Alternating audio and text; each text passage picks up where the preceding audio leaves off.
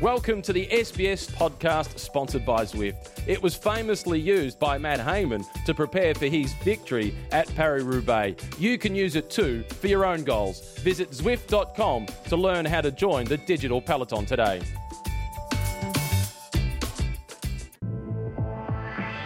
It's race day number 2 at the Tour de France. Race day means rest for a lot of people, not necessarily for us. Maka, what's the plan? I've got my backpack. What are we doing?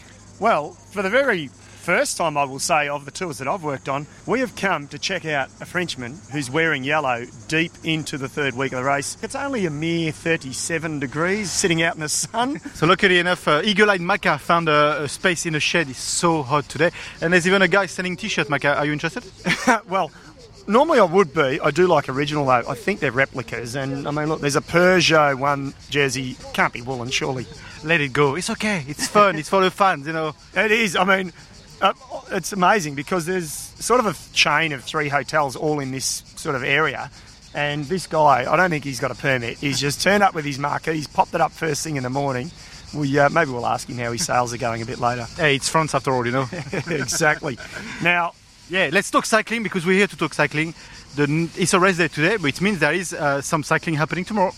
There is some cycling happening tomorrow, and now we can talk about, I guess, well, we'll talk about the stage first, and then we'll talk about what might happen, and then I guess we'll touch on the GC guys. That's okay, do the planning, that's fine. Yeah, well, you can see how I'm sort of wrestling control here. Well, here it is, 177 kilometres, 1 Category 4 climb, day for the sprinters, but what I've been hearing, and Matt Keenan said it on the live commentary yesterday, if the wind whips up, there could be some major crosswind on this stage because if you look at the map of the course, it's nim-nim. It just basically goes around in a sort of a circle, sort of like a football shape, if you like. So we could be in for we won't be, but we could be in for an exciting stage. The riders will be in potentially for a really tough stage. And we had crosswinds earlier on in the Tour de France as well, and we know some of those riders paid the price for it. Do you think it's payback time? Well, or could it be payback time? Well, payback time, or the same riders who caused the split think, okay, now we can make some time up. For example, Richie Porte, we know, lost 1:40. That wouldn't have made a huge difference to him right at this point because he's 6 minutes 40 down. Yes, it would have put him inside the top 10, but certainly not a podium opportunity. But Thibaut Pinot, he lost that same amount of time with Richie Porte. He would be 10 seconds off the yellow jersey as we speak right now if he didn't lose that time. So he would be someone looking to make amends, or on the contrary, he might be a little bit nervous about tomorrow's stage as well. Absolutely. So this stage, if we move away the whole weather hypothesis about the wind or no wind, this is clearly a stage for the sprinters, probably the last one before Paris. 100% the last one before Paris. So Caleb Ewan, absolutely. Actually, how is Caleb? You saw him yesterday at the bus.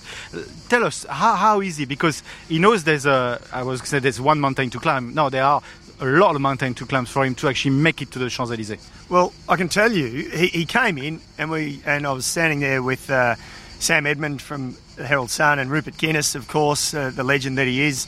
And Caleb came in and we were, hey, here he is. So he made the cut. He was with a bunch of riders, so that was good. He was about 30 minutes down, but that's okay. That's normal on a mountain stage for a sprinter. And he says, oh, okay. He goes, do you mind if I just sit on the steps of the bus? And we're like, no, go for it, buddy. He sits down. His lead-out man, Roger Klug, gets on the front of the bus. Caleb's sitting on the steps of the middle. Roger goes to shut the door. The door almost chops Caleb in half. So he was pretty good spirits until that happened. But no, look, he was in good spirits. And considering the day he had, what I'm loving about Caleb is that, and I know it's his first tour, but I think he's just really embraced it. And I know riders do, but some riders get anxious and nervous and they don't sort of want to open up to us more. I think he's just really embraced the tour. And I truly believe that's part of the reason why he has already jagged a stage win. And so can he do it tomorrow, do you think? If you look at his form compared to the guys like Viviani and any others, because Viviani has been super strong helping Alaphilippe. That's a really good point. The question is, look, he won't have as many riders to fight for the win. Saying that, he might not be good either, so they might be thinking the same. But Viviani is a really an interesting point.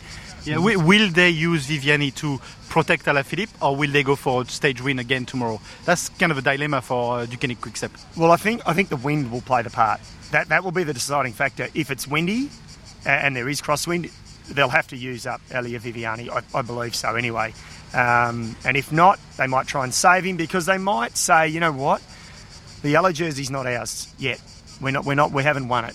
So if we can jag a stage win here and it won't really put us under pressure, protecting the yellow, then let's do it. And remembering, the sprinters team, like you say, it's their last chance before Paris. So the sprinters teams will look to control this as well. So again, it comes back to the heat is a factor. It won't be a huge factor tomorrow, apart from just making the riders a bit more tired and uncomfortable. The wind is the big factor. So if it really does blow up, then yes, it'll be chaos. And incidentally, when it did blow up into Albi, Caleb made that split. He was there for the sprint finish, so I don't think it'll bother him at all. Okay, so that's the stage for tomorrow. Temperature as well, it's a big factor, because we are experiencing a heat wave. If you're looking at this podcast on the video, so if you're looking at the vodcast more than the podcast, you can see we are a little bit sweaty. You and me, actually, I'm worried because you're sweating. Because you're an athlete, I'm sweating, it's okay. I know I'm sweating. But you never really sweat. This means this is actually super hot. Yeah, I help the temperature people, you know. They have cool, warm, hot, extreme heat, and then when Macca's sweating... Macca Index. The Macca Index, that's what it's called. No, it is. And I mean, if you can hear the background noise, it actually feels like an Australian summer's day, doesn't it? For me, it feels like a French summer's day, but up to you. Because it is a French summer's day. So this week, we're going to have heat, we're going to have mountains, and I guess we're going to have fire in that race. It's bound to explode somewhere. Yes, and look, just as we were walking through, we spotted Stewie O'Grady and Matt Goss, two legends of Australian cycling, and they're here sort of looking after some clients and having some downtime. We had a quick chat to them, and I think we all agreed that the race will explode in the next 5 days, and we're going to see one or two sort of riders that'll just capitulate and lose, and in the general classification that are just going to lose 10 minutes. We've already seen it. So we've seen Enric Mas lose a mountain of time yesterday. I still think he was probably a bit under the weather. Okay, because my theory is since they saw he could not compete, he could not be there for that win, could they have told him, back down, we need you next week? No, I don't think so, because prior to that, he was still there. He was still there. He was 4 minutes down. So he was does that mean they're not going all in on the yellow for Alaphilippe? Well, at that point, they weren't. No, well, they were. They didn't need... It wasn't affecting their tactics having him there as well at that point. But now, you know, for him... So there was no reason for him to lose that mountain of time yesterday, apart from the fact that he either had just a really terrible day or he's actually sick. I think it's the latter, because Viviani was on the front of the peloton when Enric Mas was getting dropped. That doesn't happen. And he lost the white jersey as well. Yeah, exactly. So I think we're going to see a couple more. And, you know, will it be someone like Steven Kruijswijk who steps up, or will Steven Kruijswijk lose a chunk of time? Will Thibaut Pinot, will it catch up with him the last few days where he's been super? What will happen to Julian Alaphilippe? He knows now he's exposed himself to them. He's sort of laid his cards on the table. Here's my cards. This is all I've got. What can you do? It's funny because I read it completely differently, of course. But I would say the way I read it is that, okay, he lost some time, and maybe this is the warning sign for him to go and say, or his DS to tell him, write differently. You need to write with prudence in French. You need to just follow G. That's all you need to do. This is a warning sign. You're paying a price, not the full price for it yet. You know, you haven't lost the jersey. Can you stick to that wheel to G and stop attacking? Or can he... Or maybe he can't do it. That's his style. It's a good point, and it is his style. And look, his team, they will have rewatched the tapes. It sounds like watching a football match, doesn't it? But they do. They'll go back and sort of analyse how they raced that climb and that final summit finish, and the way he's attacking style. And they know what he's like, and that's what has put him in the yellow. You know, let's be honest. He wouldn't be in the yellow if he wasn't that type of attacking style. The attack into Epernay, where he took time, won the stage, got the yellow. Col de Tourmalet, he was just sensational. But you're right. he needs now to follow G or he needs to follow Bernal. Yeah. And that's the thing. Ineos they've still got two riders who can win this race, and I'm not sure anyone else in the race has got that, two riders from the same team. So Ineos have still got a strong position, and Alaphilippe now needs to just try and, because all those zippy efforts, they catch up with you. Even if you're good at it, they catch up with you. So he needs to manage it. And even if we see there's an attack by Bernal or G, don't necessarily follow them straight away. Let them go. And it's that old saying, if you're sitting at 480 watts or 500 watts and they attack, you go, okay, they're doing 600. They can only hold that for half a kilometre, and then they're going to slow down. At some point, they're going to slow down. If I ride at 500 or ride at 540, I can keep them in my sights. Is that experience? Do you think this is the experience he needs to understand and learn very quickly as a potential GC contender? Because that's what G does. Yeah. And actually, we saw it on the stage yesterday. He got dropped a little bit, no panic. He slowly came back, and he actually overtook Alaphilippe. Absolutely, and because modern day Grand Tour racing has become that, very clinical and scientific. And look, not all riders are like that. There's different styles of, and you look at G. He rides a sort of a fairly heavy gear, or he always looks like he is. But he's got that strength. He's got that sort of brute strength to do it. Chris Froome's a pedaler. Yeah. If Chris Froome was here, he'd be pedaling his way up the mountains. And then you got Alaphilippe, who's this like zippy, explosive sort of power, sort of like G, but like G was last year when he won the Tour. But he needs to just temper it a little bit. But what we don't know is whether or not the writing's on the wall for Alaphilippe and he's going to lose minutes, or if he's just tired, that's obvious. He's a little bit tired, and how well he'll recover from this rest day. I hope he recovers well, and I'd hate to see him lose 5-6 minutes. I want to see this really tight battle all the way to Paris. Or like Cam said to us, an hour. Right. Like if he loses the thing, he'll lose it by a huge margin. I don't think he'll lose an hour. Look at was it Simon Yates last year in the Giro d'Italia? It was. He's leading with 2 days to go and dropped outside the top 10. Leading the race, he'd won 2 stages, I think, dropped outside the top 10 and lost, 15 minutes in a single day. That could happen to Alaphilippe, and his rivals will be hoping that. But we don't know, it's a beauty of this race. How's Richie? I think he's good. I think he's in a good place. I think he's... Look, yesterday he lost a little bit more time to the guys that mattered, but he gained time on Alaphilippe. He gained time on a few others. And ironically, he's actually moved up places in the last 2 days. He's lost some time to G, to the stage winners, but he's gained time on other rivals, so he's actually moving up.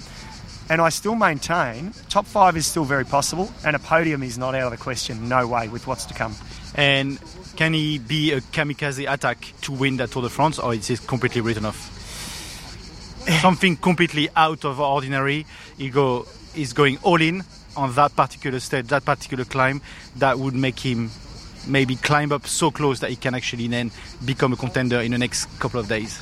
Well, you know what? Yeah, that's a good point as well, because the breakaway we saw yesterday it got caught, bar Simon Yates. He won the stage, obviously. He came out of that break. The guys that were in it, Quintana, Kreuziger, okay, he was further down on GC, Romain Bardet, there were some big names in there. And I listened to an interview with TJ Van Garderen, who's obviously out of the race, and he said, listen, I said to Rigoberto Urán, his teammate, you've got to look for a crazy breakaway. He said, this tour is different. Ineos aren't the team that they've been in the past. They're not going to be on the front riding tempo and just bringing back those breaks and maintaining them. He said, you've got to look for a crazy break, Rigo, because that is what could win the tour. So, yes, Richie needs to look out for it. And he's down enough where they might just let him go. Not let him go, but he might slip into a move. And if he's having an incredible day, he needs to have the perfect storm. He needs a perfect day on the bike. He needs to get in a break and have 2 teammates there like Bolka-Mollema, Ciccone, who can absolutely drill it. Have another team that has a similar goal, to absolutely drive it. Suddenly hit the final climb, not lose too much time, gain 4 minutes. Suddenly, on all of his rivals, win the stage, gain 4 minutes, suddenly put himself within the podium. So that's what he needs. And I know it's sort of wishful thinking or dreaming, but this tour is like this. We absolutely... You're an expert, I'm a pseudo-expert, but we both are pseudo-expert. We don't know what's going to happen. No, and look, everyone I've spoken to here, former pros that I know that now work on the race or work on teams, and we talk about who might win and who's going to crack, and we're all going like this because we all say we don't know, and how good's that? Yeah, and then we saw this interesting tweet 50 years ago. A man walked on the moon, and the winner of Milan-San Remo win the Tour de France. This year, remind me who won the Milan-San Remo? Scratching my head. I think it was a Frenchman, was it? Yeah, I think so, and I think he's in yellow today. You are looking through. Have you gone? I'm scrapping down the barrel. Yeah. So when we're going to Nîmes later on, are you going to go to a what do you call them? A fortune teller. Fortune teller. Yeah, you're going to go to a fortune teller. You read my mind. And you're going to say to it, listen, tell me something good about the French at the Tour de France, and I pay you double. Exactly. You're clutching, my friend. You are clutching. It would be. If it happens, it would be a little bit freaky, though. Yeah, absolutely. Thank you, Micah, for describing and looking at this thing. Thank you, everyone, to join us on this video podcast and on this audio podcast. It's great. We're getting a lot of feedback on Twitter of people loving the podcast, so it's always a pleasure to deliver this. I mean, we haven't got a hard job, really. No, it's not that hard. It's only 38 degrees now. It's gone up. It's like 6 degrees in Melbourne and Sydney and so on, so we can't complain. Don't complain. Okay, I was going to, but I won't. But no, thank you all for watching, listening, and 1 week to go, so stick with us. This is going to be the best week of racing, I believe. For decades of this Tour de France. Thank you for joining us. This was the Zwift Cycling Central podcast. I want to remind you that to get in contact with us, you can download, stream, or subscribe to our podcast on our website, sbs.com.au/TDF, or log a rides with our friends at Zwift. Maka, it's beer o'clock. See you soon. A quick shout out from our sponsor before we go. If you're looking for a new way to ride without traffic or punches getting in your way, hop on Zwift. We use it, your cycling buddies probably use it, and the pros, they definitely use it. Zwift turned indoor training into a full-on gaming experience. Connect your PC, Mac or Apple device and you'll pedal with thousands of cyclists around the world. And there's a good chance you'll see a pro on there too. Loads of them are on Zwift on their rest days, riding around Watopia. Give them a ride on if you see them. If you've got a trainer, start your free trial on Zwift.com.